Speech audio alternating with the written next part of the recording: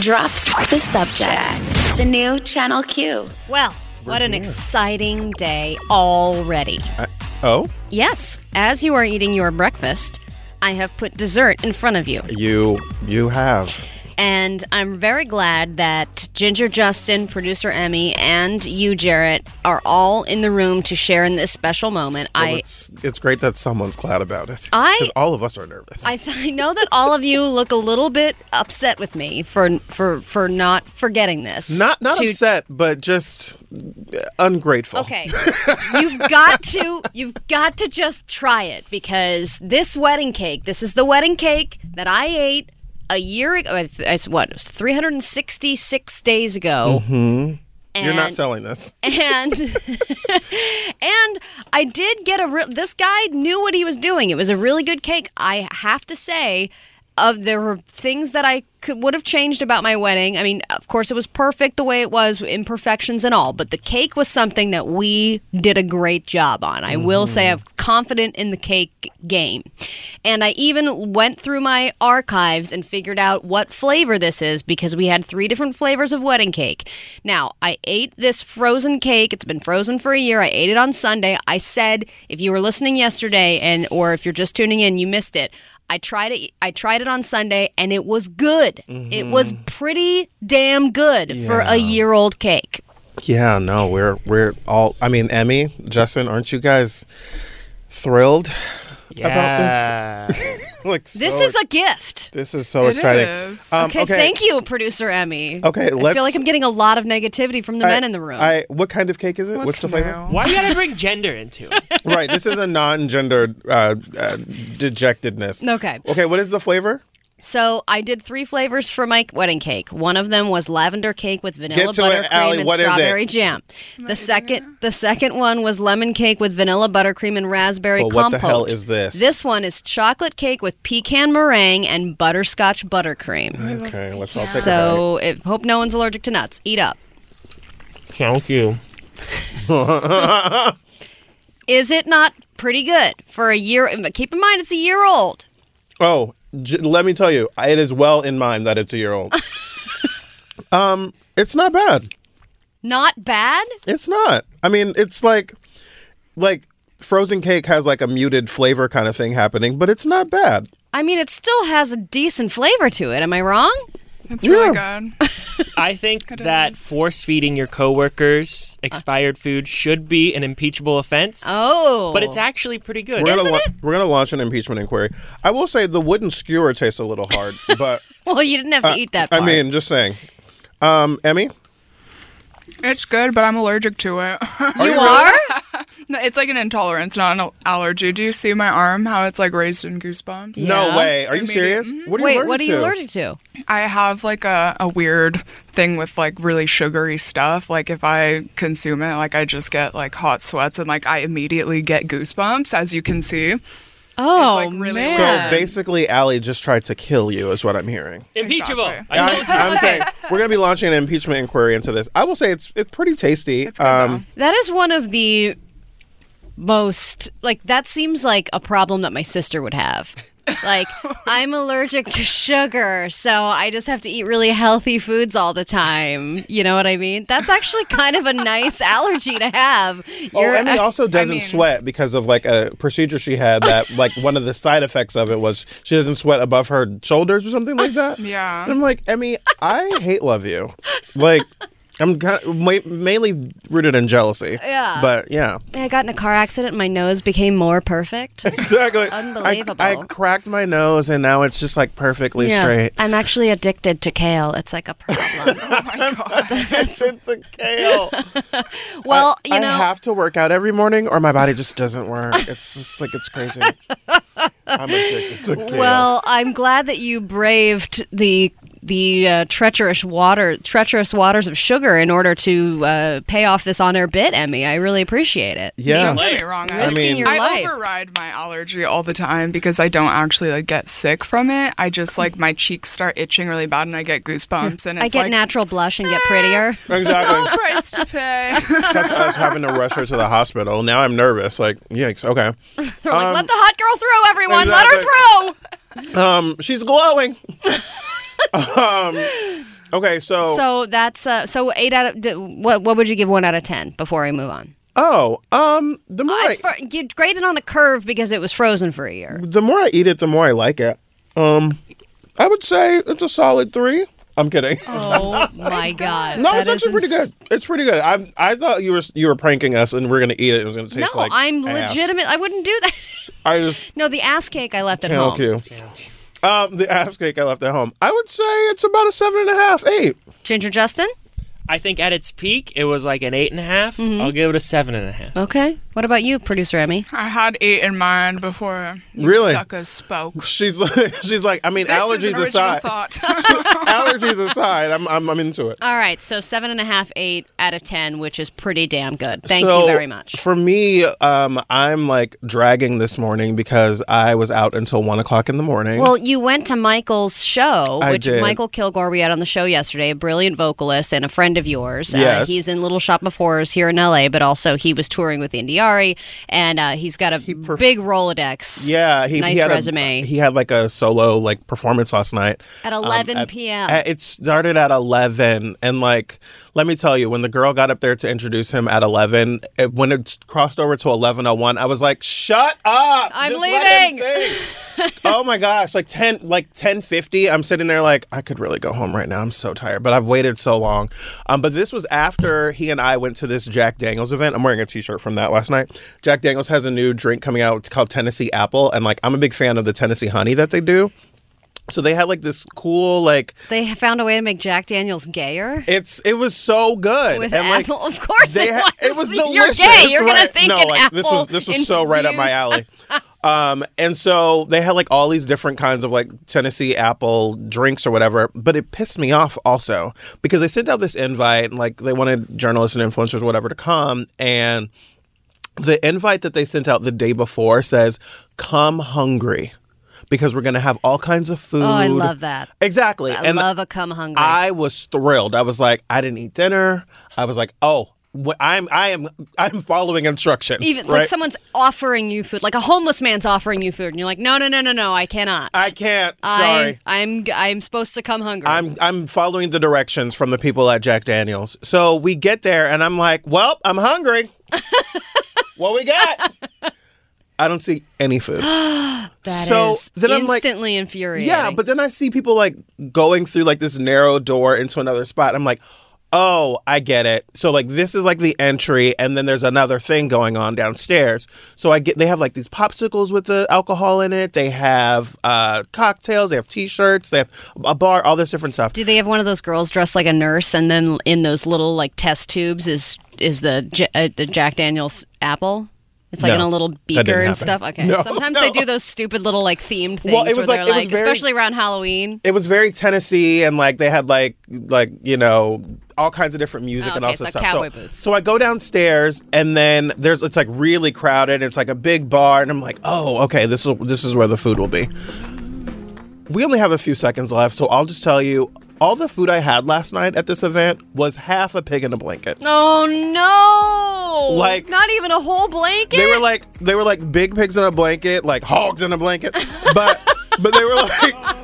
You want a hog in a and blanket? half a blanket, but they were like cut on the diagonal, and so it was like in half and like in a dipping sauce, and I was like, who do I complain to about this free food that's not available? It didn't say come angry.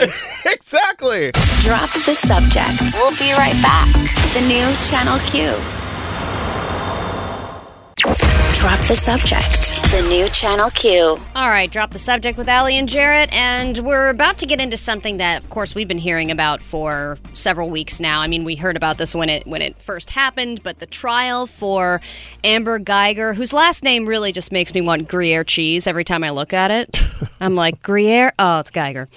Anyway, they just announced this, maybe an hour ago they just broke this story? Yeah, just in the last hour or so, yeah. That Amber Geiger has been found guilty of murder for fatally shooting her neighbor who lived in the apartment directly above hers. And when I've seen some of the testimony of her crying and blubbering on about how she didn't know where she was and how she was so scared and she was just acting in self-defense because she was so terrified about this intruder in her apartment, and I was like, this girl is full of crap. But I was like, I don't know what's going to happen here. Maybe she'll just get manslaughter. They didn't go with manslaughter. They spent 5 hours deciding, boop, guilty of murder. Yeah, I have to tell you, I'm really surprised by this verdict. I happened to turn on her testimony, like literally as she was just sitting down in her seat to begin. And she immediately started crying. And I was like, ugh. And like the black man in me, well, I'm all black man, but like when you see a black man that is murdered by a white woman, it brings up a lot of things. Of course. And to immediately see her start crying, I was like, oh God. And they went into her testimony, and they within a couple of minutes they stopped the testimony and like took a 10-minute recess, and then brought her back, and then they started like having her demonstrate how she walked in and how she had all these things and she saw the person and she shot. I think the thing that tends to make this most difficult for saying like this happened exactly as she says it did is the way that he was shot. All of the reporting has said that he was shot in his chest above his nipple, but it exited, or like it traveled downward, which meant he was like down on the ground. Well, because he was kneeling. When she walked in, he was sitting on his couch eating ice cream. Exactly. And then he turns around and faces her, and he's saying, "Hey, hey, hey," and she like pulls out her gun immediately. And you're right, if it's pointed down, that would insinuate that he was either sitting and getting up, and it wasn't like he was marching towards her or rushing towards her to the point where she was like, oh God, I have no choice but to shoot. And she used the language that we hear every police officer say when they've killed a black person, that they were in fear for their life. And it's just, there's so many things about this. And like she says that she noticed that the door was open, or like was ajar of some sort, that the lock was broken on the door. And so she was like, I went in to find the threat, as she said. Well, what I heard was that she went to put her key in and then noticed that the door was unlocked. And then she drew her gun and decided, there's an intruder in my apartment. I need to go in here and deal with this. Which at that point, if you do think that is your apartment, which the prosecution was putting out all this evidence of, like, there was a giant bright red floor mat in front of his apartment that's not there on any of the other floors. And even if you are so exhausted, you would eventually realize and look down at your feet and say, oh wait, this isn't my apartment. And especially if you're noticing that the door's unlocked, you're like, oh, something's a little askew here. A little bit more Wouldn't attention. you make sure that you're in the right place before you decide to draw your gun and then go inside? And you could even call, like, she was just talking to one of her colleagues, a fellow police officer in the car before she was like had a romantic relationship with this other officer. With her partner, and so she could have shot a text or given a call or reached out to somebody to get some help before she just walked in there armed with no backup. It's just crazy that she like saw the door was open and said, rather than calling for backup or doing something else, like, I'm going to go inside this apartment and find the person and find who broke into my apartment. And so, like, I mean, the idea that you're on the wrong floor, that's feasible. The idea that you were on the wrong floor, past all these signs, stepped on a different floor mat, opened the unlocked door, saw a person sitting on the couch in an apartment that's not yours, who got up and turned around and said to you, hey, hey, hey, and then you shot and killed him. And then a lot of the case was about the fact that she didn't administer enough help to try and help revive him. She's on the phone with 911. It's just like, there's so many different things. It's like, I was surprised by this verdict, but I mean, I think she should definitely be going to jail. So I don't feel for her at all. Well, now they're going to decide just how long she's going to go to jail for. And another aspect is, wouldn't the furniture look completely different? Like, wouldn't you walk in? Like, I've walked up to a car that's the same car as mine, and then been like, wait a minute, oh, that's not my coffee cup, that's not this, and you eventually realize, like, oh, even though it looks the same, it's not mine. She stands to be sentenced to up to life in prison. Had she gotten the manslaughter charge, it would have been like 20 years. So we'll keep you posted on this story. We'll be right back. Drop the subject. We'll be right back. The new Channel Q. Drop the subject. The new Channel Q. Well, My God. Donald Trump remains president of the United States another day. And we do a little something around here. I feel like you have in your bedroom, like, etched out A countdown tags, for when it's over? it's like Tally marks? day one. Yeah, that is just. I think we're like 980 something days into this administration. Your wall's getting full then. Let me tell you, the only reason I actually know that number is because Brian Williams says it at the beginning of the 11th hour on MSNBC. It's day 981 of the Trump presidency, and it's like, oh God, we've endured. But we do a little something around here called Trump Around.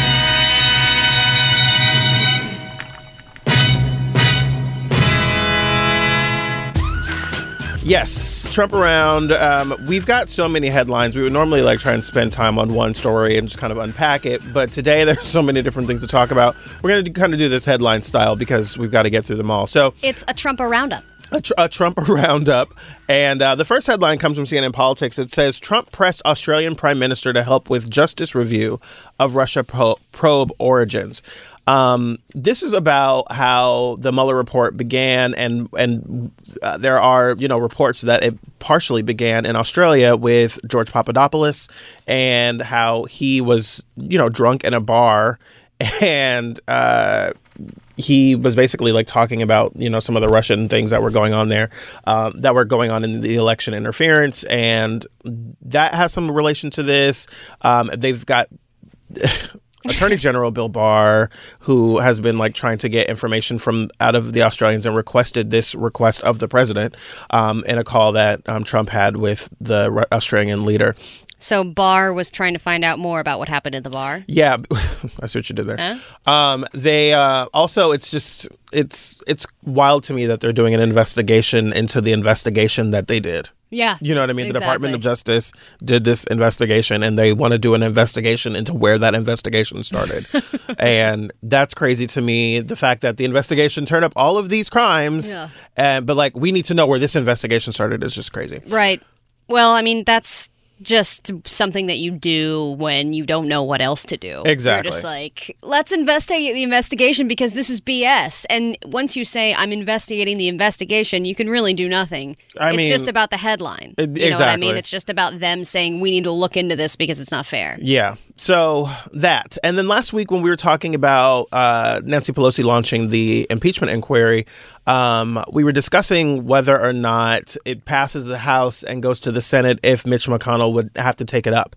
And I said back then, like, I wasn't really sure what the rules were in the Senate about this because this has only happened 2 other times in our history. Right. And I thought that he would have the power to say, no, I don't want to hold a trial. He can kind of decide for himself. Exactly. Well, according to Mitch McConnell in a recent interview, he said that he would have no choice. He says, we'll follow the Senate rules. I would have no choice but to take it up if it came over from the House. So basically how this works, the House will vote on whether or not to impeach him. They will say, seemingly by the votes that they have right now, they would say yes, they would. So he would be impeached. For I think people often forget, like Bill Clinton was technically impeached. He was just not removed from office. Well, that's the Senate has to do that part. Right. So the Senate will then do a trial based on all of that evidence and decide whether or not to remove him from office. Well, because they have, which is what didn't happen with Bill Clinton. And I'm literally just trying to clarify this for myself. When the House says we're going to impeach, they then have to create all of the articles of impeachment, correct, right? And then they have to submit that to... They vote on that and they say, yes, we're impeaching him, and we're sending it over to the Senate. The Senate then holds a trial. The trial then determines whether or not the president is removed from office. And they need a 2/3 vote to do that in the Senate. I believe that's correct. Which is why I don't think it's ever happened. I think it may be 50+1, but it might be the 60, the 2/3. Got it. Okay. But the headline here is that this trial would have to happen. It's automatically triggered, and Mitch McConnell doesn't have any say over that. So I wanted to make sure we fill you guys in on that. Rules are. Well, that's a whole other conversation. I have to, don't I? No, you tell me. I'm not really sure. Yeah, absolutely. I mean, he's definitely played with the rules before. So I just wanted to clarify that because we talked about it last week. And when we come back, we've got more Trump Roundup. Don't go anywhere. Drop the subject. We'll be right back. The new Channel Q. Drop the subject. The new Channel Q. Okay. So, we just told you guys about the impeachment inquiry and how that would land in the Senate, that Mitch McConnell would have to take up the trial. We also told you about Trump pressing the Australian Prime Minister to help with the review of the Russia probe. Also, things going on with Donald Trump. We've been talking about this Ukrainian call now for over a week and a half, I guess, and the impeachment inquiry into it. We've learned that Mike Pompeo joined Donald Trump on that call, and that is really interesting because Mike Pompeo is going to have to testify before Congress. And he didn't pipe up and say, hey, by the way, I was on that call. I heard everything. Exactly. Nor did he say or we don't know, but we don't know of him reporting anything where he was like, this is a problem. You know what I mean? Right. He was just he was on the call and he was a part of the complacency involved in the aftermath. Exactly. Right. And then we've learned that the transcript of the call was hidden in a different server that was even more protected than normal transcripts would be. The porn computer. Exactly. It was definitely on the porn it's computer. Saved in the porn folder. And then I think the most interesting thing about this is, though, I don't think people are recognizing that the transcript that we got, that we all were able to read, is a partial transcript. Yeah, that's not the whole thing. It's not a complete transcript. It's not, it's not thorough. So whatever is edited out of that is at the discretion of the White House. And Mike Pompeo is going to have to testify under oath at some point in the seemingly near future about what was on that call. So that's really interesting to me. Don't you think it's really frustrating, though, when people are listening to your phone conversation, you don't know it, and then you're like, Mike, get off the phone. No. God. What's even worse? I'm on the phone. What's even worse, though, is Mike, he knew that Mike was on that call. No, I know. And knowing that all of these people are listening and you still did that says to me, all of these people know what's going on. Well, yeah, but that's his whole thing, is surrounding himself with people that will let him do whatever he wants. He made it that way. I'm thinking about back when we were kids and being like, oh my God, I'm trying to talk, or someone starts on the internet and you start hearing it. Well, when you're trying to do AOL dial-up, and then someone my mom would get on the phone with her friend Linda, and I'd be like, Mom, damn it, I'm trying to do AIM. Exactly, yeah. All right. So what's the Tom Cruise spin here? Well, apparently Tom Cruise, I don't know if he had already planned this trip. I'm guessing he did, but last night, he was hanging out with Zelensky, the president of the Ukraine, the one who was also on the phone call. Why wouldn't he be? Yeah, Zelensky, by the way, I played Zelensky last week when we actually did our own rendition, yes, me and Emmy, of the Ukraine president call. Which is available for you all on the social medias if you want to hear it. Some people, they direct messaged and said that it was very, very helpful. Oh, that's good. So I think that's just Emmy, you're great. doing God's work. Yeah, if there are any other Ukraine calls, we will cover them here on the show. But apparently, he flew into Kiev and he met with Zelensky, and he said, at the invitation of President of Ukraine, Volodymyr Zelensky,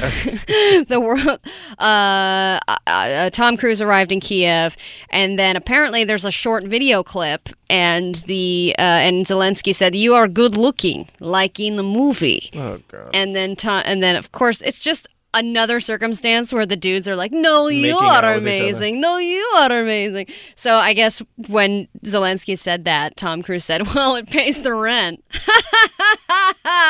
And then they all laughed together. Oh, and delightful. It's kind of like that thing where there are some people who just idolize these classic American super tropes. Yeah, it's like Tom Cruise is America, and football. It's funny because that thing for a long time around the world was Baywatch. Yeah. Which is just so wild to me. Why don't they get invited to the Ukraine? Well, I'm sure David Hasselhoff has been over there. And I know we have to go, and I know you have to say how people can hang out with us next week. But I just want to say also, there's a weird Scientology conspiracy theory that is mulling around in my brain right now.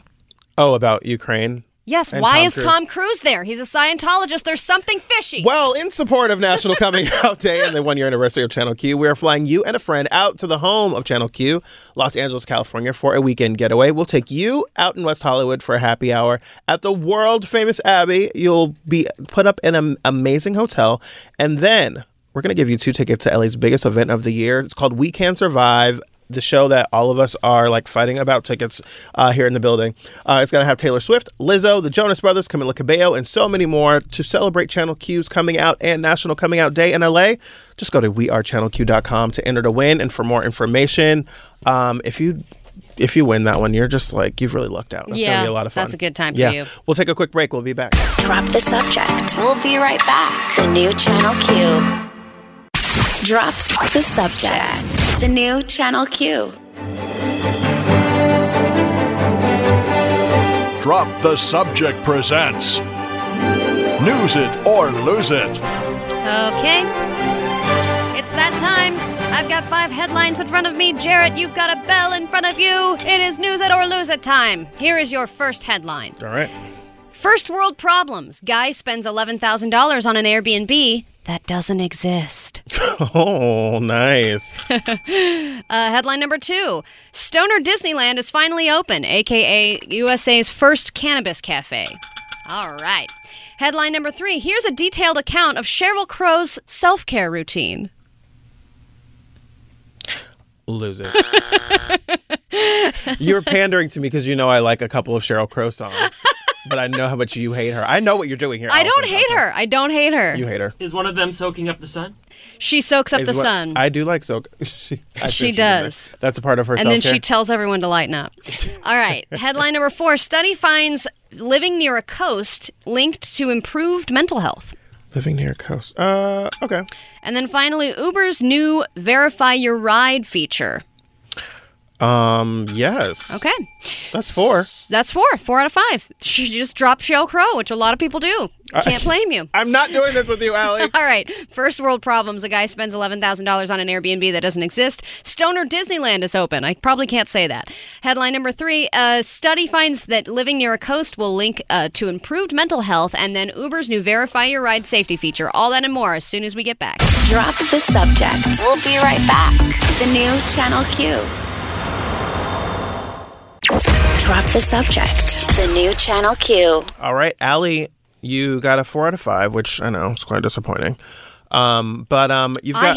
Why are you saying it's? I was not disappointed, but now you're making me feel disappointed. Oh yeah, that was the point. Oh, damn it. Yeah. Okay. Well, great. Glad we've gotten to that point in our relationship. What's your first headline? Yes, this is News It or Lose It. Oh yes. Roll that beautiful bean music. Drop the Subject presents What was News that It or Lose commercial? Bush's baked beans. You Roll just did that beautiful bean footage. Bush's baked beans commercial reference I from did. probably the 90s. Well, no, they still have those commercials now. They do? Yeah, yeah. I All mean, he right. doesn't say the roll that beautiful bean footage thing anymore. I don't think. But the dog still talks. It's crazy. I want to go to you for any baked bean commercial updates at any given time. I mean, but who the else would dog you- still talks. I was going to say, who else would you go to for a baked bean commercial? All right, we'll start off with these first world problems. A couple by the name of, well, no, I won't do a gay cray cray. It's Ian and Denise Feltham. I can't do that on the fly. It's hard. It's hard to do while you're reading something fresh. Okay. This couple, they're from the UK.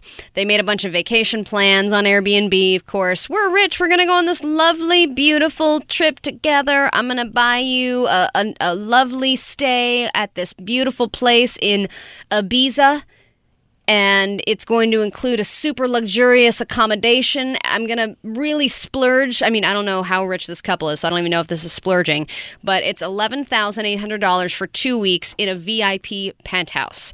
They've got a big Turkish bath. They've got a hot tub on top of that bath. They've got a marble-decked terrace. It's dog-friendly, so that baked bean dog can go. Roll that beautiful bean Airbnb footage. Airbnb footage. Airbnb footage. Airbnb. Comedic genius. That was perfect. So it was this resort called Las Boas Resort. Book your vacation with us. They have an Instagram page and everything. Not going to address that you halfway slipped in an accent and then slipped right back out of it. Las Boas Resort. Exactly, yes. And apparently all of this is fake. So poor Ian and Denise Feltham, they've been scammed. And according to the staff member, the Las Boas staff member called the Airbnb listing a fake, saying that no such property even... Oh, I see. So Las Boas does exist, but it was a fake account that was boasting that they had a room at this place. Nice. Got it. So a staff member there said that there's no such property like that. Among the 40 units we saw on the website, website. This was not one of them. The man was reached at the telephone number listed on the complex's website, but declined to give his name or say anything about the matter. So this person's just a scammer who is Airbnb scamming people. Yikes. Which I'm surprised doesn't happen more. I'm sure it actually happens a lot. I know for myself, like Airbnb is always, I really like Airbnb, but it is a little bit of a gamble. Like you never know what you're going to walk into. Like as good as the pictures can be, I Airbnb'd my place when I lived in Florida for the last couple of months, and like they come and take pictures of your place for you, and that's always great. And I mean, sometimes I'd be out of town and like I would have to leave the key or something like that. You just never know what you're getting yourself into, though. No, and we stayed in an Airbnb this weekend, and they had a little disclaimer at the bottom saying there is a camera at the entrance. In the front door area outside, there's a camera. And I was like, I wonder if they have to say that now because of all the creepers that were putting hidden cameras in all of the Airbnbs. Not to say that someone still wouldn't leave a camera, in a teddy bear's eyeball or something like that. But it's a little nerve-wracking when you're going into a stranger's apartment. Yeah. I mean, overall, my Airbnb experiences have all been pretty positive. But I mean, like I said, it's a roll of the dice. It's one of those things where it's like the more you ride a motorcycle, the more likely you are to have an accident. Well, yeah, okay. We got to take a quick break. When we come back, Allie's got more news it or lose it. And we've got so much more show coming up for you. Nurse Alice is going to come in and talk to us about the 10 things nurses would never keep in their medicine cabinets. Dr. Jen's for Just the Tip Tuesday. For Just the Tip Tuesday. And we've actually got a double dose of Just the Tip Tuesday. We'll tell you about the other one in a little bit. Dr. Jen's going to be here telling us what straight couples can learn from gay couples. All that's coming up. Don't go anywhere. Drop the subject. We'll be right back. The new Channel Q. Drop the subject. The new Channel Q. We've been talking in the studio while we listen to songs about the things we'd like to insert into songs, where we just make the mics hot and just say what we want in the middle of songs.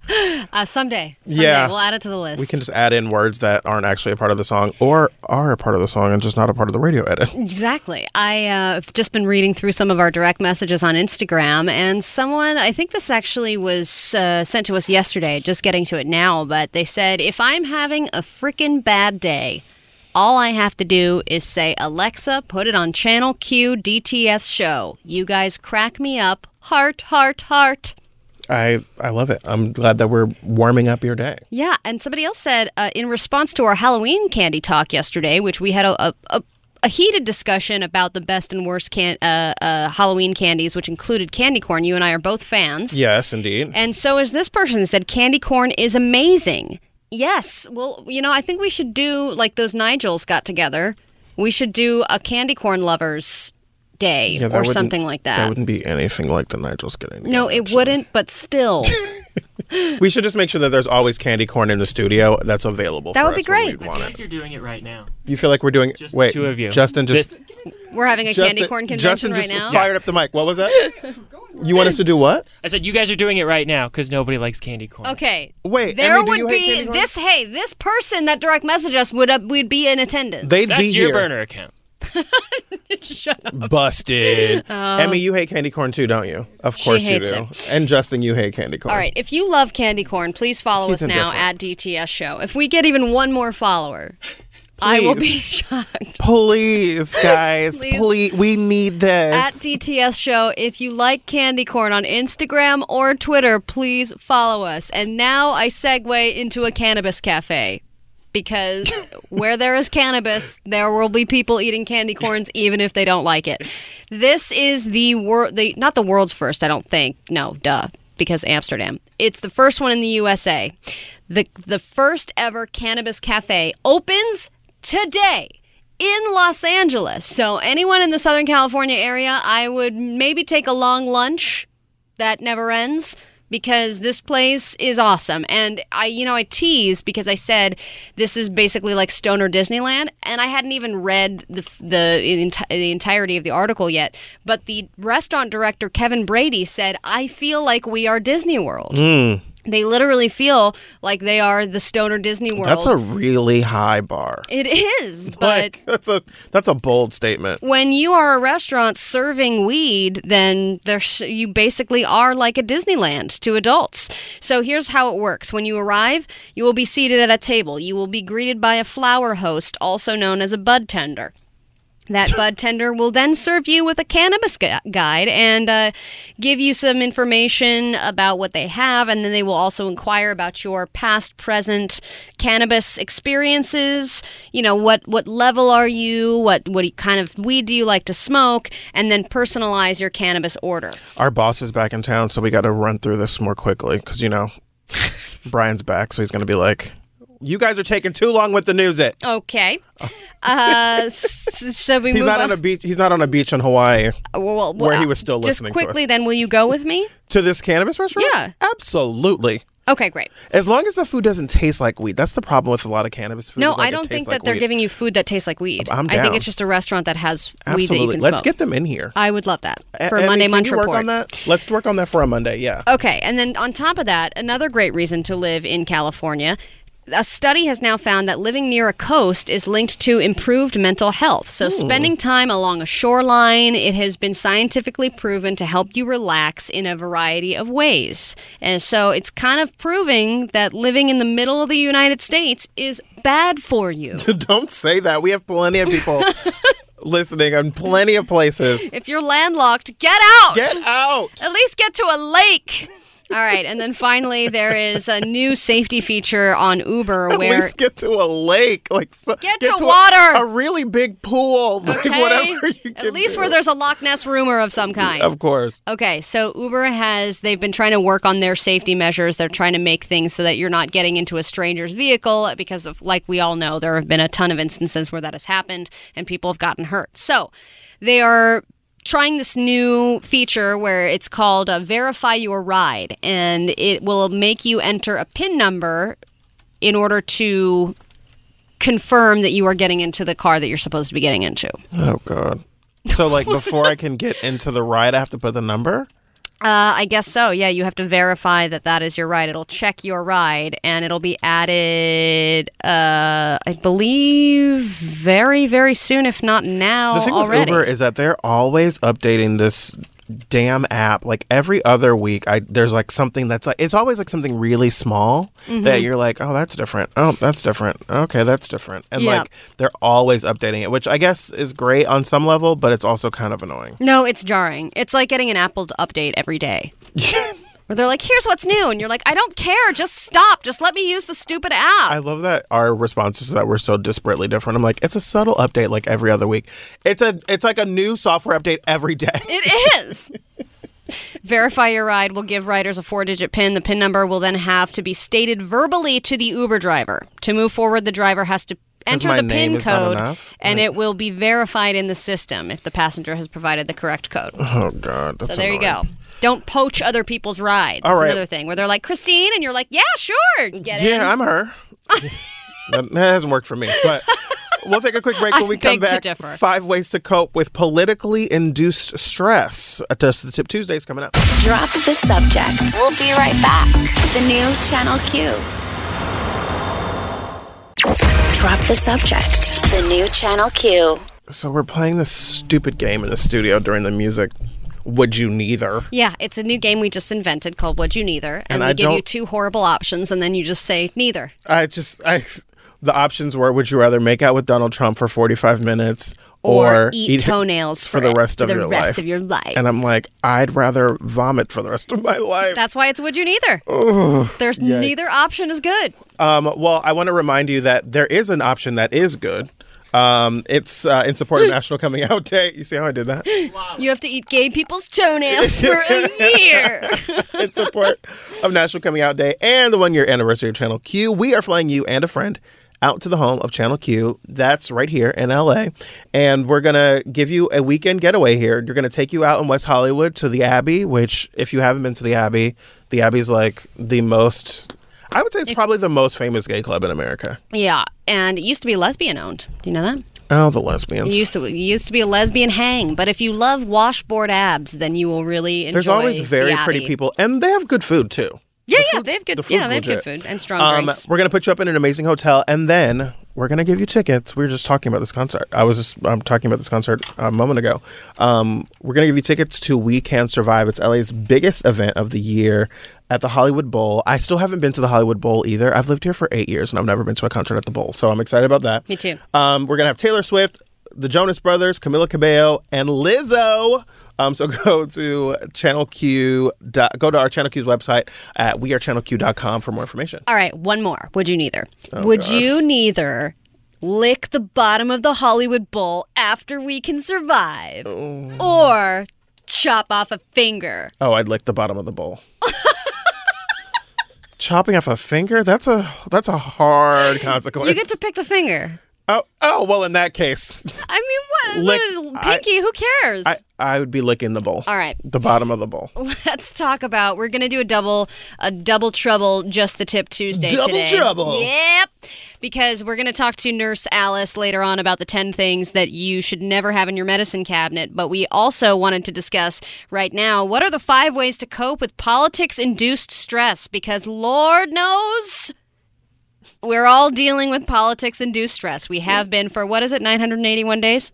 Something. It's in the 980, 990. So there are 5 things that can help you, according to some research. We are all losing our cool just a little bit, and we're losing sleep over the political climate. So here are some things that can help you. Number 1, creating a media routine and then sticking to it. For example, you could set a number of political articles that you are allowing yourself to read every single day. You could say, I'm only going to read 2 daily political newsletters. And then when you can, adhere to that by keeping your notifications off and things like that. I have a difficult time with this one because of the work that we do. So that's a hard one. Well, and because it's not like, even if you hear one story, you have to get it from multiple different news outlets to kind of corroborate and make sure that some of the facts are right. So yeah, that's tough. Number 2, be a participant, not a spectator. This says we are only as inundated as we choose to be. So turning off cell phone notifications is helpful unless you work in politics or journalism. In Jarrett's case, it's both. So this also doesn't apply to you, Jarrett. Yeah, the third one is opt for a news-free morning. I sometimes will do this, and I won't look at headlines until I'm in the Uber on the way here. And then some mornings I get up and I'm like, I want to kind of see what's going on, depending on what the news is of the morning. Or for the weekend. If you're not working over the weekend, then you can at least have 48 hours where you theoretically don't need to look at it. What's funny is I used to watch cable when I was working from home. Before I was doing a radio show every day, I was working from home, writing or whatever, and I'd have cable news on all day, probably at least half of the day. And half the time I'd be watching it and half the time I wouldn't be. But I always felt so much more informed. Now that I'm working doing this every day, I feel less informed because I don't have it on all the time. So. Well, yeah, but then it goes back to what my grandma would always say. She would watch the news every single night, and she'd go, I don't know why I watch this. It's just people dying, and it's always bad. The world is a mess. Yeah, and then she'd watch it every single night and complain. Number 4 is seek to understand. It says they have a quote here from an international speaker that says, I don't know why anyone sees every single issue through a partisan lens. While many people might lean one way or the other, there are so many gray areas. I enter conversations looking for others to help me see their side of the story. So I think trying to understand what other people are meaning, that is definitely helpful. Yeah, and then finally, focus on something that you can control. And I don't know, for anybody who suffers with anxiety and things like that, that is something that they always tell you. Why don't you focus on what you can control instead of worrying about things that you really have no control over? Yeah, absolutely. Okay. So, that'll help you. We've got a fun time coming up. Allie's bringing back learning from the animals. We haven't done this in a while. We haven't, and it has to do with worms. Yes. We'll take a quick break. We'll be right back. Drop the subject. We'll be right back. The new Channel Q. Drop the subject. The new Channel Q. So, Allie, I know that you love the animals and learning from the animals. I do. I'm learning from animals as we speak because I just reinstalled the Google Chrome extension, and if you don't have it, I highly recommend it. It's called Make America Kittens Again. I downloaded it when Donald Trump first got elected president, and then I don't know what happened. I think I got a new computer and I forgot about it, and then I was like, oh wait, yeah, this is great. So I'm learning from the animals because I'm learning about politics. This is my way of coping with political stress, is by replacing pictures of him with kittens. I indirectly learn from the animals through that. I feel like Justin was saying that I should get an app that would do that for me, that would replace photos of Donald Trump with hot guys from Instagram. Yeah, because you don't feel the same way that I feel about animals. You hate animals. I don't. That is not true.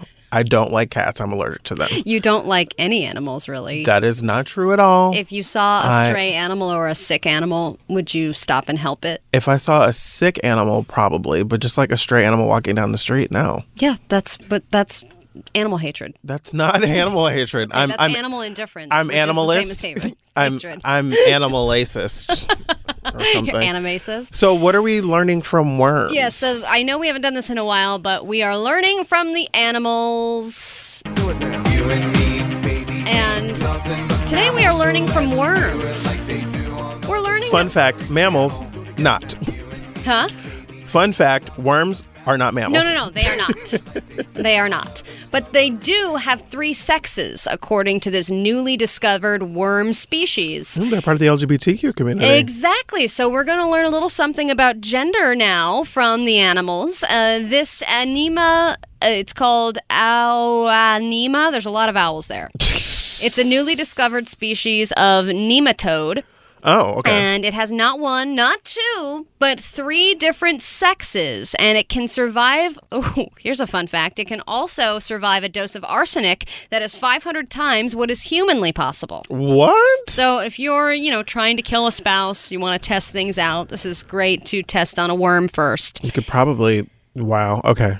No. So they, let's see, it has a female sex and it has, let's see. A male sex?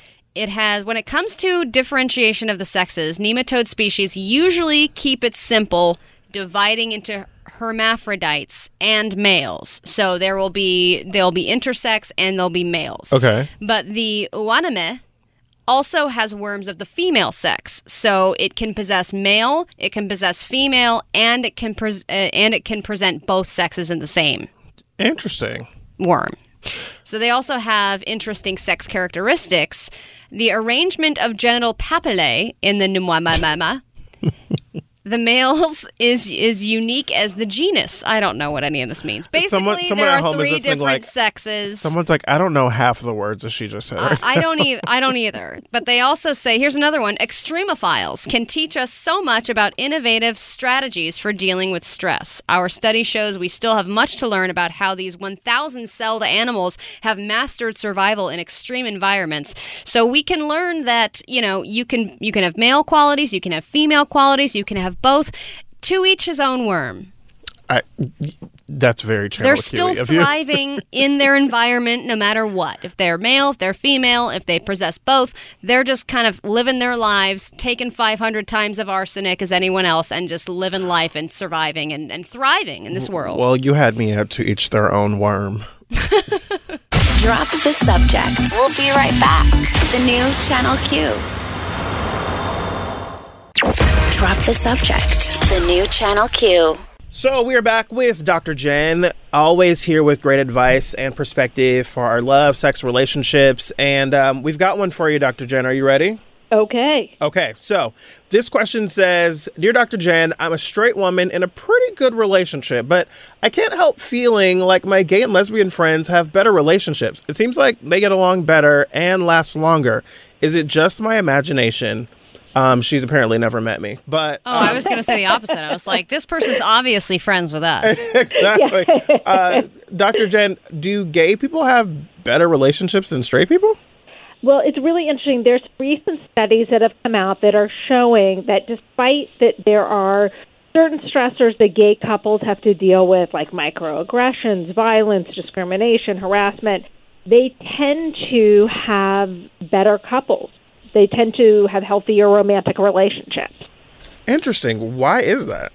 Well, first of all, they have lower divorce rates. And, you can say, well, marriage is newer, it hasn't been legal as long, but it appears that gay couples have about half the divorce rate that straight couples do.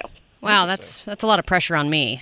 I'm celebrating 1 successful year of marriage, but sometimes I think about straight couples, and and I think, what do you have in common? Because I have so much in common with my wife, just from a personality perspective, but also I feel like because we're both women, we're into more of the same things. And I'm like, a heterosexual couple must have to work a little bit harder to find things that they...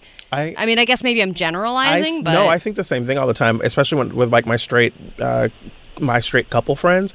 I always think like, you two don't hear each other at all. Like, right, you know like they don't understand each other as much. Yeah. I think that you both are onto something, and actually gay couples tend to have more empathy for each other. They tend to communicate better. The studies are showing that they are more direct in their communication, that they're less defensive when talking. They have lower levels of conflict in their relationship. The new studies are quite fascinating.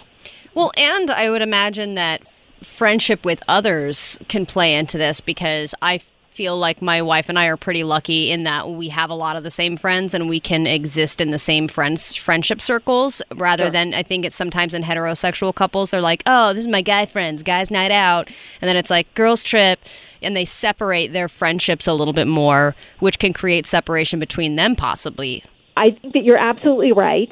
And at the same time, sometimes it can be really good when couples go off and they spend time with their friends and then come back to each other and report about their experiences in the real world out there to each other. It can kind of add to the excitement in the relationship. That said, being able to share the same friends and the same ideas and the same perspective because you're the same gender, and like you said, not to overgeneralize, but there are certain things you have in common with someone of the same gender that you don't with someone who's not. Plus, you can use the same makeup. 100%, and share clothes. I was going to say, like, if I date the right kind of guy, I double my wardrobe, which is great. Is there... It's things you have to consider. I love that. Exactly. What about fighting and communicating and those kinds of things? How is that potentially better for gay couples than it is for straight couples? Well, there's this amazing guy named John Gottman, who is one of my absolute favorite researchers, and he just started studying gay couples. And what he found is that same-sex couples handle their relationships and their conflict better than their straight counterparts. Really? They're less defensive. They're more likely to use humor to lessen the tension. They tend to be less controlling or hostile. They tend to use less emotional tactics with each other. He found that they're less belligerent, domineering, and that they feared each other less than straight couples, which is really interesting. Huh, that is interesting. Feared each other less. Yeah, fearing each other less. Well, I always thought that one thing that my wife and I are really good at is communication. We communicate a lot. I mean, also because she's in the mental health industry, so I think that we value communication.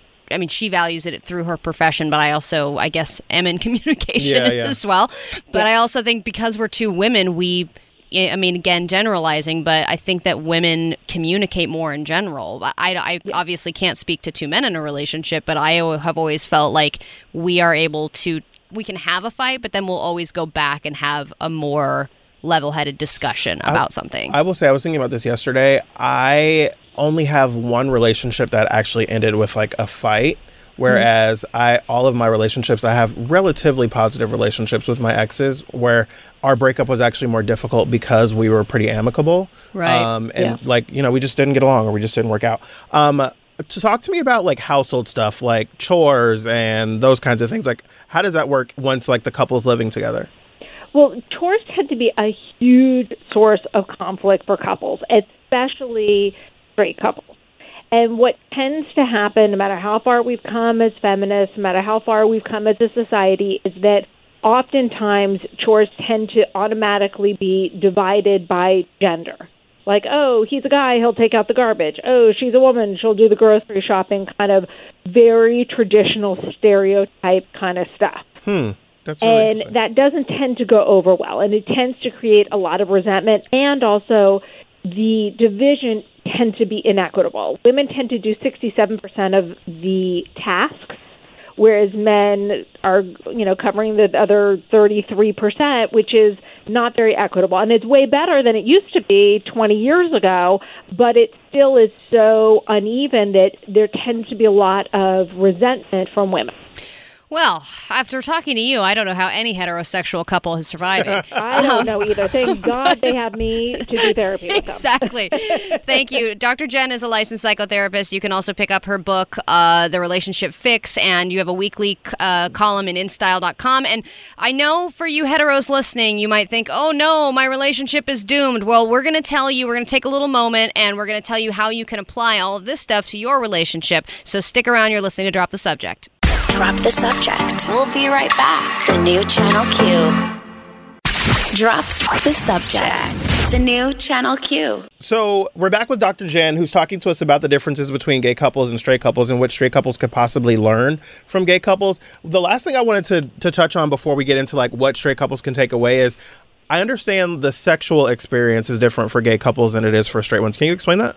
For sure. And I see this in my practice constantly, that heterosexual couples tend to be very focused on the outcome, on the big O, whereas gay couples tend to be much more focused on the process and the connection and the enjoyment in the moment, which is super healthy and tends to really benefit their sex lives. Yeah. So they're much more in tune with like making each other feel great and all that kind of stuff? Exactly. And they get turned on. The studies show that gay couples tend to get turned on by their partner's arousal even more than heterosexual couples. Amen to that. Okay, so what should straight couples be taking away from their gay From all of our counterparts? greatness. From our amazingness, yeah. From how fabulous you are. Yes. Well, What first can they of all, learn from us specifically, Dr. Jen? 100%. Well, what they need to learn from you is, first of all, have a State of the Union meeting once a week, which I recommend, where Wow. couples check in with each other, and it can be a 5-minute meeting. Just, hey, how you feeling about us these days? What's going on? Are your needs being met? Every week? Yeah, but just taking your temperature. It's not a big, like, major therapy session. It's just a check-in. Okay. And it's important that they do that because when you know the temperature of your relationship, you can deal with things before they build up. Because us heteros don't seem to have, according to the research, as good a communication as you guys do. Interesting. Okay. Yeah. What else? So then the second thing is talk about the division of labor. Have an open, honest discussion and negotiate about chores. Don't just assume things will be divided based on gender. Really look at what your strengths and your weaknesses are. What are the tasks that each of you absolutely hate doing? And then come up with a fair division that everyone feels good about. I will say that one thing that it's kind of nice that heterosexual couples don't have to deal with is an actual discussion about the division of labor, like child labor. Well, in terms of, like, carrying a baby, no. Yeah, But that's a discussion we've had a lot. 100%. And every same-sex couple that I have seen has chosen differently about that. I've seen a lot of different ways of handling that when it comes to who's going to carry a baby or whose sperm is it going to be. But there's definitely conversations to be had about the division of labor when it comes to child care, because that tends to be one of the biggest resentments. And John Gottman wrote a whole book about how relationships change for heterosexual couples after a baby comes along, and the marital dissatisfaction skyrocket. I think that my decision about childcare is going to be grandparents. I think that's an excellent choice. Okay, great. One of the last things I know you think is important with straight couples is getting away from gendered stereotypes. Yeah. It's really important not to write things off just because it's quote-unquote a guy thing or a chick thing. Take time to really look at your gender biases and to better understand where your partner's coming from.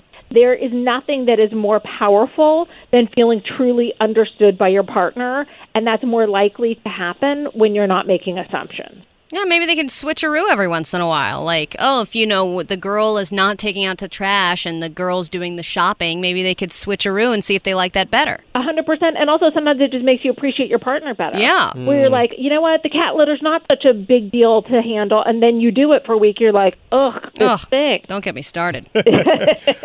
Dr. I just cleaned the cat litter, by the way. She's like, that was a very personal Same. anecdote. Yeah. I mean, if I'm not talking on the radio, cat is I'm sitting on me right now. She's very happy with me. Good. Dr. Jen, this is such interesting and valuable information. Really, really appreciate you coming in and bringing it to us. I'm going to tweet out the link to the InStyle article, what straight couples can learn from gay couples. You can find out more about Dr. Jen at drjenman.com. That's Jen Man, both with 2 N's. And also you can find her at Dr. Jen Man on the social medias. Thanks so much, Dr. Jen. My pleasure. Thanks for having me. Drop the subject. We'll be right back. The new Channel Q. Drop the subject. The new Channel Q. Okay, so Mark Zuckerberg has some perspective on what he thinks could be the impact on Facebook if one specific person were to win the presidency. It's time for Drop the President. Drop the President. So, in some leaked audio that came from Facebook, what I believe this was, it says it's a company Q&A. At Facebook, they do these all hands meetings, but they have about 30 billion. God, I don't know if HR would feel great about the all hands all meetings. hands, right? It's really weird with Joe Biden's campaign. That's all foreheads. Exactly. They have Q&As that are the whole employee base. But because they have about 3 billion employees, they do them via video in various different places or whatever in the big open spaces. And so the audio of this sounds like it's been recorded on someone's phone from that. And yeah, it's like when somebody's on Skype, but then you've also held a phone up to your the iPhone, Skype. right? Yeah. So then Mark is talking about Elizabeth Warren and some of the concerns that he has about her. Here's that. If she gets elected president, then I would bet that we will have a legal challenge, and I would bet that we will win the legal challenge. Can we stop there? So first part of this, he says that if she gets elected, they'd have a legal challenge. I think he's right about this because the government has not caught up to, the internet and all of the different laws, but also the government relies on these tech companies to help them write the laws against themselves, which is stupid. Wait, what? Like when Mark Zuckerberg and the folks from Google and each of these different companies testify before Congress, the Congress Okay, people, now I understand. Now I get it. Now you're putting it in dummy alley terms. The Congressioners. The Congress people asked them if they would help with coming up with policy and all of those different things, which on some level makes sense because they're experts, but also you're asking them to write laws that would help or hurt them. So basically, it's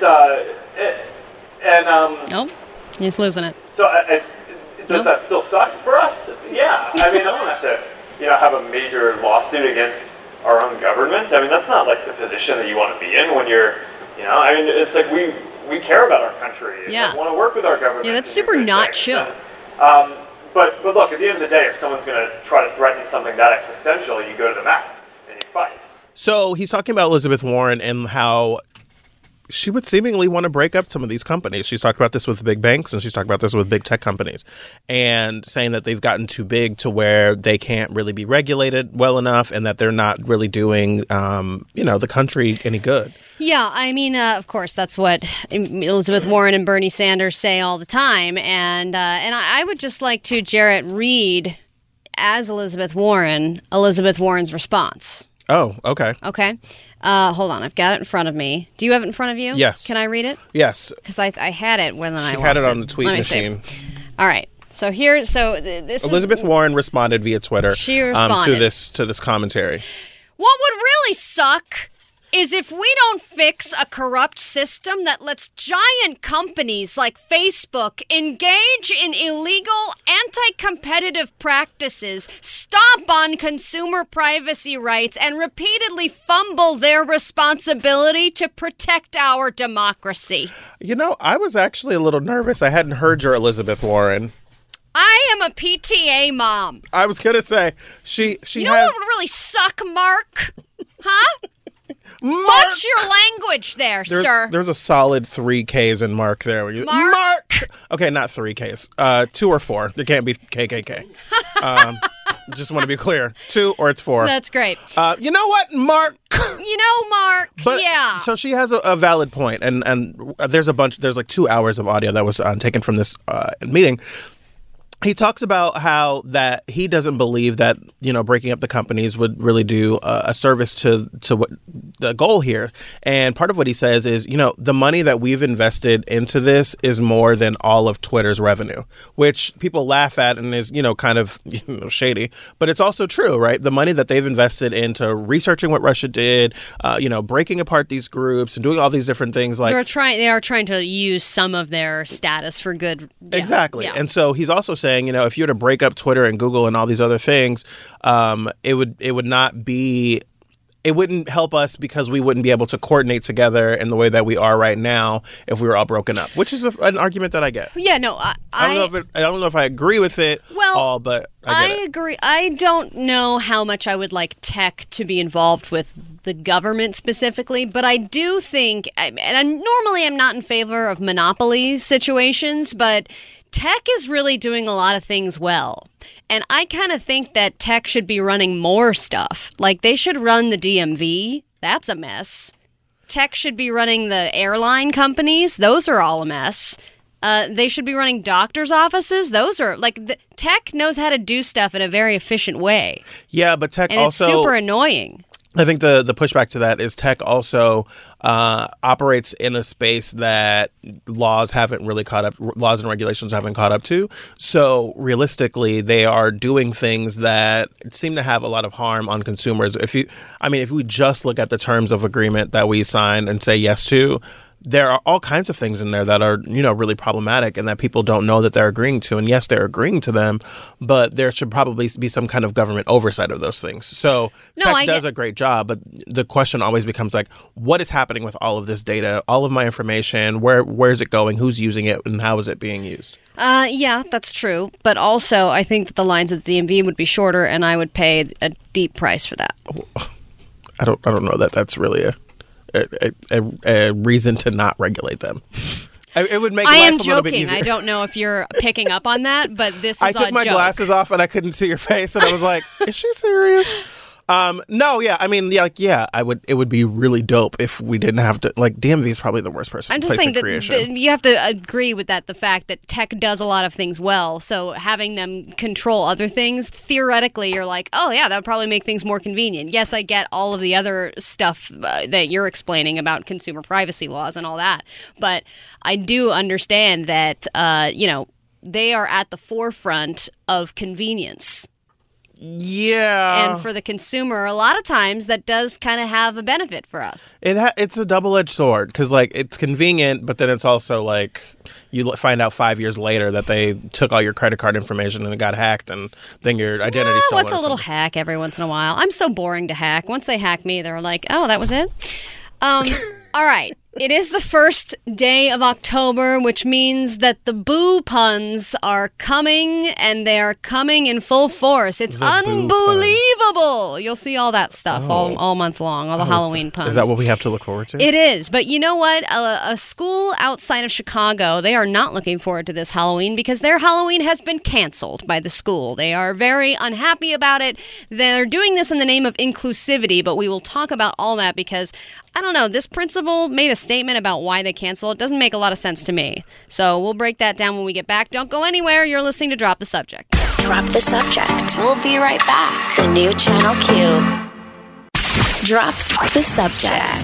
The new Channel Q. All right, Allie and Jarrett here with you on Drop the Subject. And if you're not already, we highly encourage you give us a follow on Twitter and on Instagram. And also, catch up on the podcast if you missed anything at Drop the Subject, wherever you find your podcast. I have more good news for you.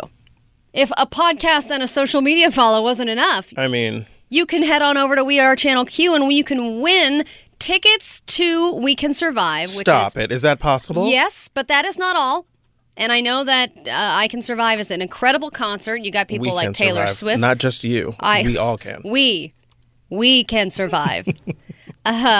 It's not I Will Survive. It's not I Can Survive. It's We Can Survive at the Hollywood Bowl. Taylor Swift, Lizzo, Camila Cabello, the Jonas Brothers, many, many more. It's a great lineup, and it's just a great show in general every year to go to. But you and a friend will be flying you out to Los Angeles. It's the home of Channel Q. We're going to fly you out here for a weekend getaway. It includes tickets to We Can Survive, and it includes us taking you out for happy hour at the Abbey, which is incredible. Well, to be clear, not us as in you and I, because I don't want to meet you people. But I'm just kidding. Okay. Jarrett doesn't want to talk to you. I'm choking. Actually, I think it probably will be all of us. I don't know what it is. I don't know. Are you okay? No. Did I jar you with that? We'll dying. give Allie some water. You can go to wearechannelq.com for more information on how to enter to win to celebrate National Coming Out Day We're up in a hotel as well. There's a hotel. and our coming out, and our 1-year anniversary for coming out. And we're happy to do that. We're happy to have you come out to Los Angeles. If you live in the LA area, we'll take care of you. I seriously have a sliver of an almond. Oh, no. In my throat. Do you want me to take the story? It's a really, really powerful sliver. Okay. It's ripping apart my esophagus. Drink the water. I can't open it. Oh, you opened it. I just opened it for you. Okay, all right. Halloween Halloween being... might Justin's be like, canceled. 1 minute, just get out of here. Hold on, I'm going to read this. Eventually. All right.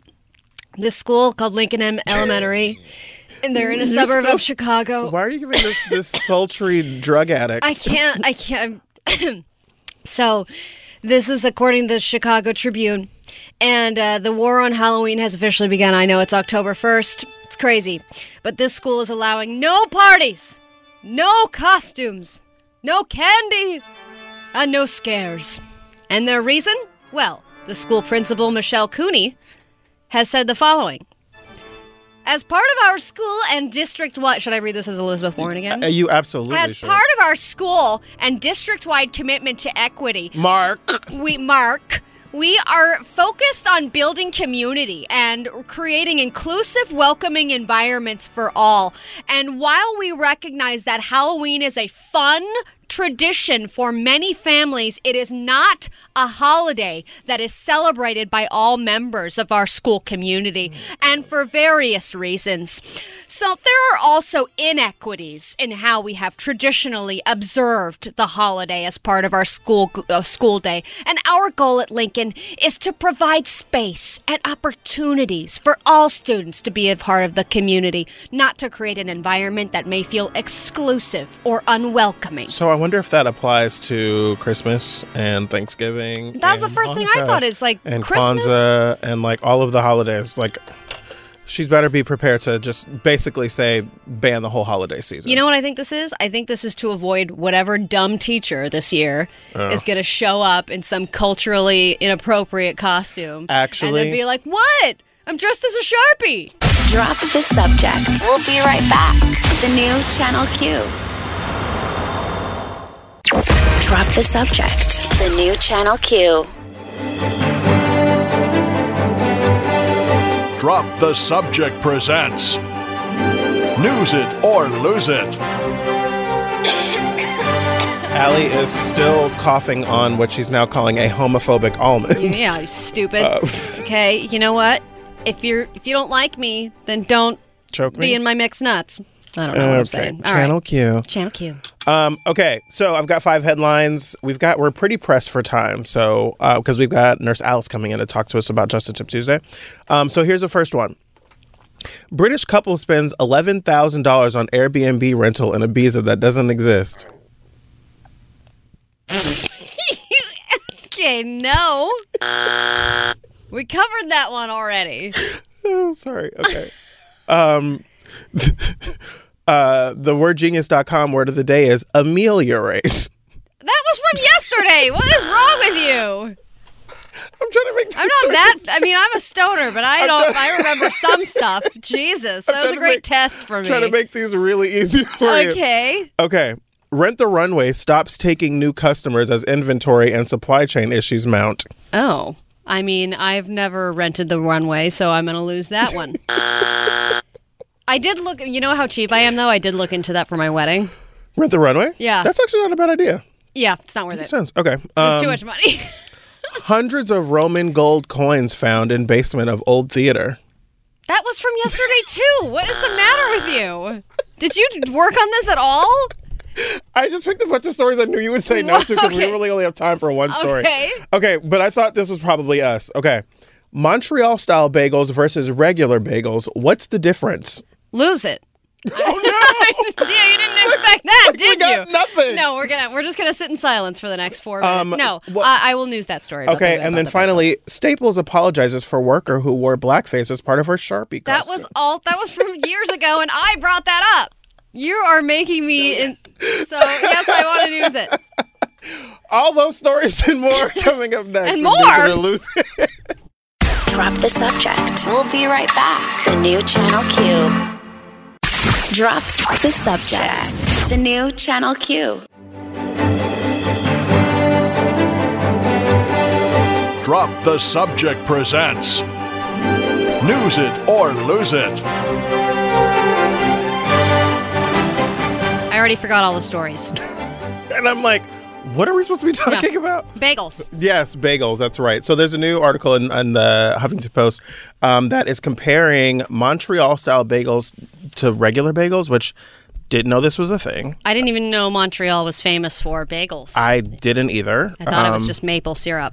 So apparently they're like two distinctly different things. So apparently they're two distinctly different things. Is it one of those dumb things where it's like, oh, you don't eat your bagels with cream? Well, no, everyone eats it with cream cheese. That was probably the worst example I could have given. Like, I don't know who this voice is going to. Jelly and butter or something like that, which is also a decent combo, but they probably eat it all differently in a really weird way. Well, apparently, I've said this like 3 times, I'm realizing. Apparently, they're the fourth different?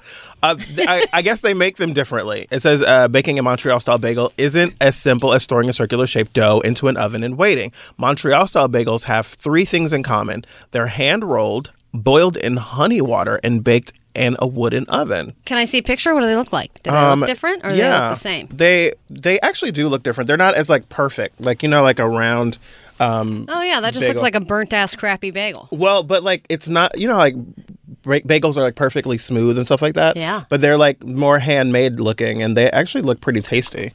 But this was there's like a whole like big breakdown on like the big difference in why Montreal bagels are about to start becoming really popular. Great. The bagel wars. I just got over the chicken wars. I mean, listen, let me tell you. They say on the surface, it might appear like the Montreal bagel is more compact version of a New York style bagel, but the differences are in the details. First, if it's a poppy seed or a sesame seed Montreal style bagel, the seeds touch every available surface of the bagel. Okay, so you get more of it's not just on the top, it would be on every surface of the bagel. Oh, so yeah, if you it's all get the an way onion, around. so if you get an everything bagel, it's on literally every part of the everything bagel. Yeah. We should get these for another Monday Munch. Yeah, I would be down for that. I would try a Montreal bagel. On the flip side, what is the biggest atrocity that man has ever known is bagel thins. Oh, yeah. Why would anybody ever make a bagel thin? Also, another stoner thought for you. They have donut holes. Where are the bagel holes? Wow, really asking the tough questions there, Allie. I want you to think about that. Yeah. While you think about that, I want to remind people that these are questions that are going to be asked at that cannabis cafe, Jared. Listen, oh man, or definitely going to be asked a lot. Do you have bagel holes? We want to remind you that the 1-year anniversary of Channel Q is coming up in just about a week and a half. And in support of that, we're going to be flying you and a friend out to the home of Channel Q right here in LA. We're going to put you up in an amazing hotel. We're going to give you 2 tickets to the biggest event of the year. It's called We Can't Survive, starring Taylor Swift, Lizzo, the Jonas Brothers, Camila Cabello, and many more. And we're going to take you out for happy hour at the world famous Abbey. You can go to wearechannelq.com for more information and how you can enter to win. We'll take a quick break. We'll be right back. Drop the subject. We'll be right back. The new Channel Q. Drop the subject. The new Channel Q. Okay, we're sitting in the studio with America's favorite nurse, Nurse Alice. Welcome. Hey. America voted. America has chosen. They decided. Screw you, Nurse Jackie. It's all about Nurse Alice. And we're talking about this for Just a Tip Tuesday. There's this headline that says things nurses would never keep in their medicine cabinets. And I've been intentionally trying not to look at the list until we were about to talk about it. And then I got to the list and I'm like, oh my gosh, I have that in my cabinet. I have that in my cabinet. I have that in my cabinet. Well, it's interesting because I looked through the list and there were a lot of things that I had in my cabinet. But before we came on the air, Nurse Alice, you said that you have none of these things in your cabinet. So you are a very good nurse. Absolutely. And I didn't even know about this list, but these are things I would never keep in my medicine cabinet. Really? Yes. Because you don't think it's good to keep them in there? No, I don't actually. There are other places where these things need to go, and there are reasons why you should not have them in your cabinet. Okay, so let's go through the list. The first one says, it's very specific, makeup that's beyond its expiration date. Yeah, let's start with something that I can't store or apply properly. It says that repeated use of expired makeup, especially foundation and liners, can cause infection. which I guess makes perfect sense. Yes, that is true. And I do want to say that it's not necessarily because of the expiration date. That's just kind of like it's best buy. Okay. So it just means the potency of the makeup's not going to be good. But there is antibacterial in your makeup. You may not know that, but that actually starts to deteriorate after 6 months of opening. So after 6 months of opening your makeup, even if you're not at the expiration date, you no longer have that property. And what? Yes. And then, we're applying this to our skin, right? Yeah. There's normal flora and bacteria on our skin. So we're applying it to our face. And if you're not good with cleaning the brush or the wand and you're putting it back in your makeup, you're just cooking it in there. So should we not keep makeup past 6 months? Well, I'm not going to say that because it depends on how the user, right? Okay. If you're good with your makeup, cleaning your brushes and making sure your face is clean before application. But I'll say this: your makeup, like my makeup, is in my bag, in my purse, because I'm using it. I have too much makeup to go in the medicine cabinet. Period. Okay. So just so you know, but it's a good idea to not keep it in there. Interesting. Okay. So, what about freezing your makeup? Well, honey, if you freeze it, you won't use it. No, but I mean, like, if you really want to preserve it, say if you go to Costco and you can get like 20 mascaras in one, and you don't want to keep them, you can put some of them in the freezer if you want to, if it's like the use by date. This question definitely comes from someone who doesn't use makeup. Yes. I don't use it enough. There'll be new colors by then. I guess you're right. You're right. Number Out of season. Number 2 is narcotics. That's an interesting one. Yes. Well, and I'm going to say this. Whatever you put in your medicine cabinet, you have your family, your friends, your visitors coming into your home, and they might use your restroom. I'm always looking in medicine cabinets. I'm sorry. Really? Oh, that's a great one to pry. I always want to look, but I always feel like the people can hear the door open, and I also run the water. Flush the toilet. There you go. Great. That's such a nurse thing to do. That's a great thing to do. And you know what really scares me? When you open someone's medicine cabinet and there's nothing in it. Oh, see, like, what are you doing? Do you even live here? Is this a fake house? See, my front medicine cabinet and my front bathroom, I'm like, I probably wouldn't keep anything in there now because I don't use it as much. But that's interesting. So, but why is it bad to put them in there? Well, narcotics, especially because we have such an opioid epidemic, it provides easy access to your medication. So if you have something like Norco, oxycodone, or those narcotics, those strong painkillers, or even some of your antidepressants, those are dangerous medications that if in the wrong hands can cause some damage. So you definitely don't want to keep narcotics in there at all. What about expired narcotics? Because it's like, oh, you got your wisdom teeth removed and then you only need one Vicodin or whatever it is. And then like 2 years later, you hurt your back and you go over to the medicine cabinet and get it out. Is that bad? Actually, it can be. And I'll just say this. Whenever a medication is prescribed to you, it's really prescribed to you for that reason. So to use it for another reason really is I don't say against the law, but that's not how it's prescribed to you. So you actually, there are some laws in some places where if you're using someone else's medication or for a different reason, that's against bad. the law. Okay. Yeah, it's bad. Don't do that. Okay. So number 3 is I don't do that, by the way. Right. Just an example. Number 3 is medications, but number 4 is retinol and vitamin C based products. What's that about? Yes. So retinol and vitamin C are the golden standard when it comes to anti-aging medications and creams and things like that. So you want to keep them out of your medicine cabinet. You want to keep them in a dark, cool place because that's going to maintain their potency. So put them in the medicine cabinet.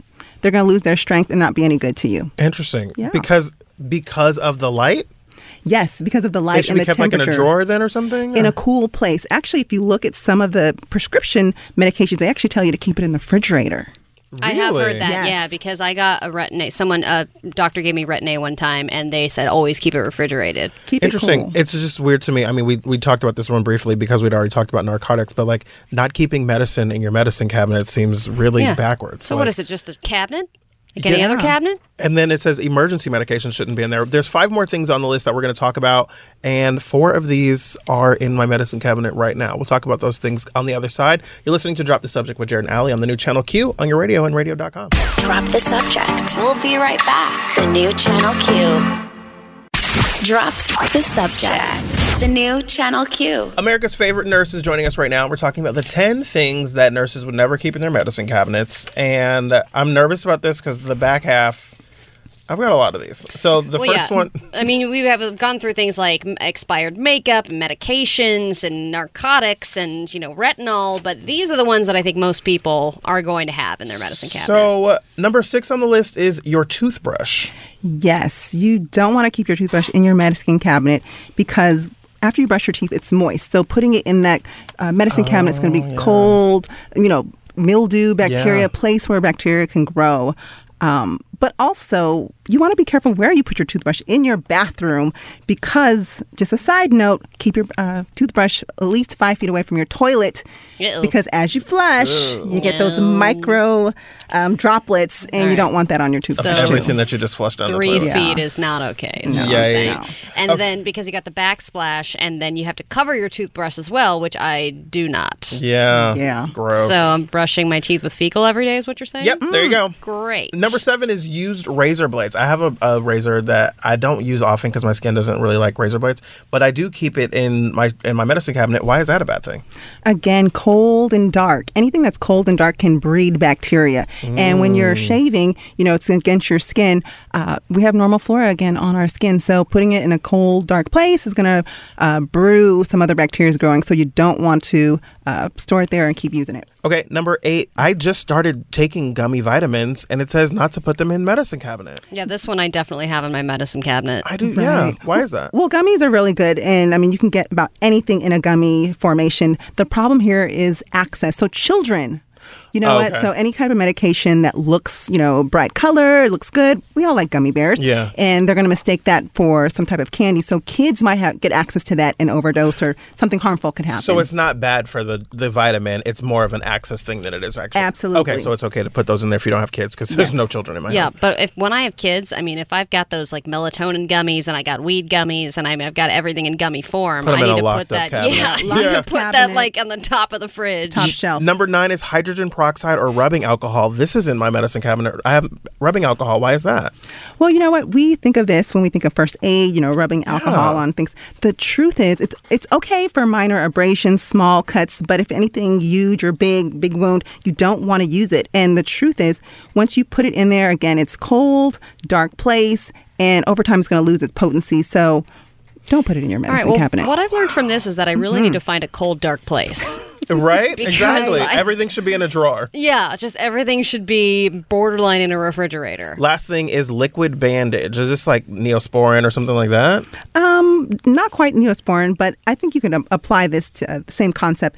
These are liquid bandages where instead of using Band-Aids, it's almost like a chemical or sometimes it's a powder that you can put on the wound and it kind of seals it, like a Dermabond type of thing. Some people do that with super glue. Yeah. They're not supposed to do that. Definitely do not use What? super glue. In emergency situations, I've heard like if you have an emergency and you cut yourself and you can't cover it up with anything if you use super glue. That's what I've heard Okay. someone say before. What happens afterwards? Oh my gosh. Oh, I don't know. So the problem with super glue and liquid. She's like, don't do that. Yeah. Okay, don't do it. so no. No, because you really want to make sure that the laceration is clean, there's no bacteria, no objects in there, and get to a healthcare provider if you need to close it. Oh, wow. Okay. So what should you be putting in there really quickly? Yeah, what the hell It should seems like go in there? It's nothing just an should be in empty there. cabinet now. Well, let me say this. It's all going to be about how often you're using a product. So if something that you're actually using every day and it's safe, there are no kids in the house, you can keep these in there, but you just got to be careful that you're looking at expiration dates and that it's not too cold and too dark in there. But Tell people where they can find you on the social medias before we go. oh, sure. You can find me on all social media platforms at Ask Nurse Alice. And I also have a website, AskNurseAlice.com. So check me Nice. out. I'm Nurse Alice. slightly offended that you didn't bring free flu shots for us. You are a well, nurse. actually, I have it in my purse. We You can do? Yeah. All right, let's get down to it. Next time we'll do flu shots. Thank you Yes. so much, Nurse Alice, America's favorite nurse. You can find her at Ask Nurse Alice everywhere. We'll take a quick break. We'll be right back. Drop the subject. We'll be right back. The new Channel Q. Drop the subject. The new Channel Q. Really excited about Nurse Alice. Me too. That was really cool. I have a lot of changes to make in my my medicine cabinet when I get home. I'm just going to throw everything in the garbage. Yeah, exactly. Quickly, just wanted to reiterate that we are giving you a great opportunity to fly out here to Los Angeles. If you don't live here already, we will take you out for a happy hour at the world-famous Abbey. It's a great, fun time. I believe Loveline is there on a regular basis. We're going to put you up in an amazing hotel. We're also going to cap it off. We're not just going to send you home after that. We're going to send you to We Can Survive, which is an incredible concert that they put on every year. They've got a killer lineup this year. Taylor Swift, Lizzo, the Jonas Brothers, Camila Cabello. So all you have to do, it's very simple. Go to wearechannelq.com and enter to win. Very nice. I cannot wait for We Can Survive. I That's cannot gonna be wait. a blast. I can barely survive. So, but we will. But we will. We will. We will because and we can. Okay, Allie, you've got the gayest news headlines of the week. I do. Gay, so gay. All right. So we had quite a list of nominations, which I shared yesterday, and then I put on Instagram story for everyone to vote. And if you did not participate this week, good news, there is always a chance to vote next week as long as you follow us at DTS Show. This week's nominees were the following. Headline number one. Headline number one. Sorry, I got some stupid scam call just now. Nudging meat off the menu. That is the first headline. I mean, come on. That's good. Headline number two. In the age of velocity, catchers are feeling the heat. Headline number three. Caught in the act, a black hole rips apart an unfortunate star. Oh, God. And then finally, headline number four. Woman rescues kitten that turns out to be a bobcat. Kitty cat. Kitty cat. Well, the voting is in. We have tallied the results, and the winner this week is headline number three. Caught in the act, a black hole rips apart an unfortunate star. Really? Yes. That was the winner? You don't agree? We can do a recount. I mean, the Electoral College is going to ruin that whole thing, so it's fine. We've had a lot go on today. We have, yes. We've had Dr. Jen. We've had Nurse Alice. We've had... Very medical show. We had a very medical show. We ate a year-old cake, and my stomach is alive, I guess. Yeah, you're doing fine. You sound a little bit surprised. Yeah, you're actually doing okay. You're doing a lot better than I thought. I mean, you're good. Yeah. You look good. And to top it all off, we've got some happy endings for you. We do. Also, just quickly want to point out that the scam call I just received is from Gaylord, Minnesota. Oh. Yeah. There's a gay news headline. Yeah. Thank you very much. You have usurped the unfortunate star headline. Justin, what's your happy ending? Justin's got... What? Do me second. Do you sec? Oh, he needs another moment. Allie, what you got? All right.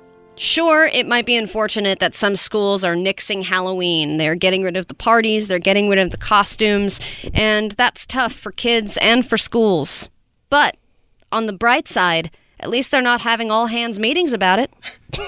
Because that would be even more inappropriate and inclusive in a bad way. Sure, yeah. Okay? Yeah. All right, Justin. I'm going to do something a little bit different this time for my happy ending. I'm going to do it popcorn reading style. Okay. Popcorn Mark Zuckerberg. So basically, come on, you got this. Come on. So they're tough. He really jared that one. He really did. You know, I don't appreciate that because I actually have a really good happy ending today. Okay, you go ahead then. I may need to empty out my medicine cabinet because I'm apparently a terrible excuse of a human being. Is that it? Yep. All right, well, that's a show. Well, I rest my case. I was going to say, I did end it with, but look at the bright side. Ellipsis. Just like this. That's nothing. Right. Popcorn, Jarrett, go! Exactly. All That's right. the show for us. We thank you so much for joining us. You can find all of our shows as podcasts wherever you get your podcasts. And make sure to leave us a review. We really appreciate hearing from you all. Let us know what you think. 5 stars is obviously what we want. So, do that. Yeah, please. And Nurse Alice is coming back next week, and she's going to give us flu shots. Yes, we're going to get live flu shots on the air a week from today. So exciting. don't go anywhere. You sit there for 1 week.